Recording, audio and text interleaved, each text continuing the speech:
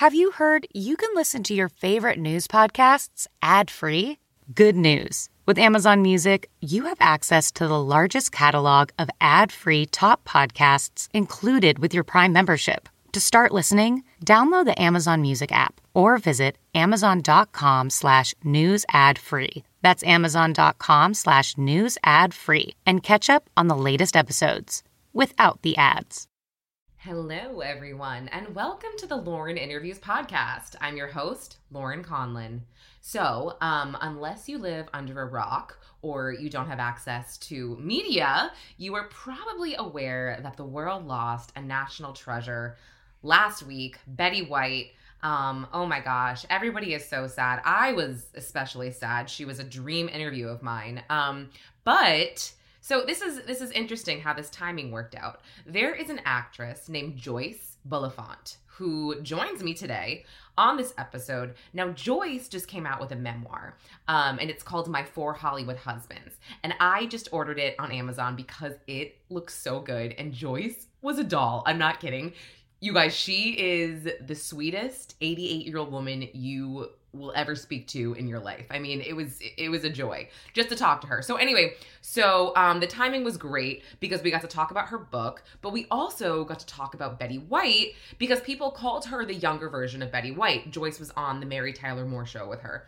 And she was on a bunch of stuff. She's literally one of the, I guess she was like Florence Henderson before Florence Henderson was on the Brady Bunch. I don't know, look her up, see for yourself. But no, we get into some tea about Betty White and basically how Bea Arthur didn't really like her. She also gives me some info on Ed Asner because I'm obsessed with him as well. And I guess I'm getting a little depressed talking about all these deceased actors that I really looked up to. But anyway, you're going to love Joyce and you're going to love what she has to say. So without further ado, here's Joyce Bulifant. Hi, Joyce. Can you hear me? Hi there. It's nice to meet you. Well, thank you. And you too. Yes. Happy New Year. Oh, thank you so much. The new year is starting out a little shaky in New York City with the last of these, the viruses, the strains. I don't know, whatever. Where are you located? It's a crazy time. I'm in Rancho Mirage, California, near Palm Springs. Oh, that sounds so lovely. At least the weather's nice, right? Oh, it's 72 and I'm looking at snow on the mountaintop and palm trees at the bottom. Oh my gosh, that actually sounds so lovely, Joyce. You're making me so jealous. Now, let's just get right down to it. I'm so interested in your memoir, The 4 Hollywood Husbands, only because number one, I think about men in general, and I could never be with an actor. They are way too self-centered, narcissistic. Sorry, I don't know how you did it. Well, not all. Not all, way. right? No, not all. And I must say, the love of my life, Roger Perry, that our love story weaves throughout the book, and he was not that way at all. He was a composer, a very sensitive man, and when we were married, because the book is really about alcoholism and codependency and the effect that it has on children, and the background of the golden years of Hollywood. But Roger was, by the time we got together, finally, after many years, he had been sober for 4 years, and before he died was sober for 24 years. So it was great respect and love there. But no, I know what you mean, but excuse me, but aren't all men like that? And they all self-centered? Yes, but actors are so much worse. Well, first of all, that's really beautiful what you said about Roger Perry, and I'm happy for you that you got to experience that type of love in your life because some people don't get to experience that at all. But I truly am sorry for your loss. But just going back to just the men like Edward Mallory, he was probably really self-centered, right? Days of Our Lives star. Well, I don't know that he was as self-centered as he was fighting a lot of demons in his life. I think actors often become actors to escape a life that they're unhappy with in a way. A lot of people do that. And I think Ed may have been one of those actors. He didn't love himself. And so that's not being self-centered. You know, he couldn't find happiness in himself. Right. And, You are so no sweet, by the way. These men need to give you like so many props because you don't even say anything negative. You're so good. I mean, I try to be like that, but you're pretty amazing. Well, that's very kind of you to say. Thank you. Yeah, no, of course. I already ordered this book on Amazon as soon as I saw that you were doing these press tours, just because I'm just so interested, like I said, and I think that you've just had such an incredible journey in your life, and you're still doing so well. So I commend you, Joyce. Really. I'm still journeying. What's that? Going from one adventure to the other. Yeah, exactly. Pardon? Now, I want to ask you really quick just about Ed Asner, because he's one of my favorite actors. And even my kids know Ed Asner because they love the movie Up. So, I mean, what was it like working with him? Yes, he was the sweetest person. I did a lot of fundraising for dyslexic children and research in schools.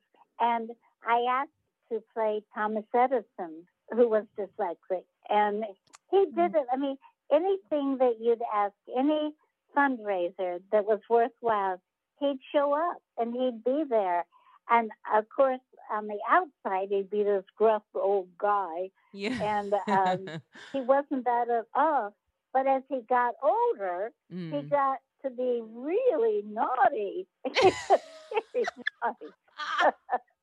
Wait, what do you mean? That guy was, well, he said a lot of things maybe you shouldn't say.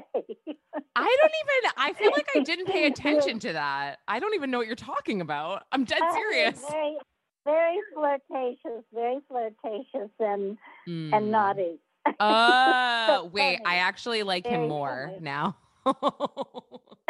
Yeah, you would. I really would. You'd have to like it. Oh my gosh, that's great. Now, this is actually crazy. I heard this morning. So, with Betty White and her tragic passing, I know people had called you the younger Betty White, which is so much fun. I love that. And I have just, I have nothing but positive things to say about her. I thought she was a national treasure. Now, I heard from somebody, an actor, that Tyne Daly told him that all of the Golden Girls thought Betty White was kind of a jerk. Did you hear that ever? Oh, I never heard that. I know. I did hear the rumor that Bea Arthur wasn't fond of her, but probably because she was joyful and fun, and she didn't say bad things about people. And maybe some people just can't believe that somebody can be that nice and good, so they resent it in some way. Oh my gosh, Joyce, I so can relate to that, only because I'm not saying that like I'm so nice, but I am very I'm very energetic and I'm very outgoing, and people will just choose to hate me just based on that and nothing else, right? Like they just decide that's what it is. So I could see that. I could totally see that. Jealousy too. Bea Arthur was jealous probably. Well, it's funny because I thought doing this show today that I should go on Amazon and read some of the comments about my book, which I hadn't done. And my gosh, I was overwhelmed and overjoyed that so many people really, really liked it. But then there were two people who really just didn't like it at all and said that I made myself out a victim and poor me. And how could you listen to that? I could hear her squeaky voice. Oh my God. Don't awful thing. Why do you do that to yourself? I thought like people like you who you've made it. Don't read this shit. No, I just thought I should see what people were saying. So I wasn't pitching something that everybody hated. Oh, Joyce, really, are you kidding? It helped. It helped a lot of people. But I'm just saying that there are those. Not everybody's going to love you, and that's very hard for me. I want everybody to love me because I love people, and I would never purposely hurt anyone. And I think probably Betty was a lot like that too. And some people, they don't understand that. Yeah. That I will say I'll say something about, well, I'm going to go see so and so, and they say, what? After what they did to you? And I say, what do you mean? What did they do to me? And they say, what? You don't remember how they treated you? Blah blah blah. I said, I forgot all about that. Joyce, I feel like we need to have coffee. I literally feel like we're the same person. I'm dead serious. Like, I feel like we are the same.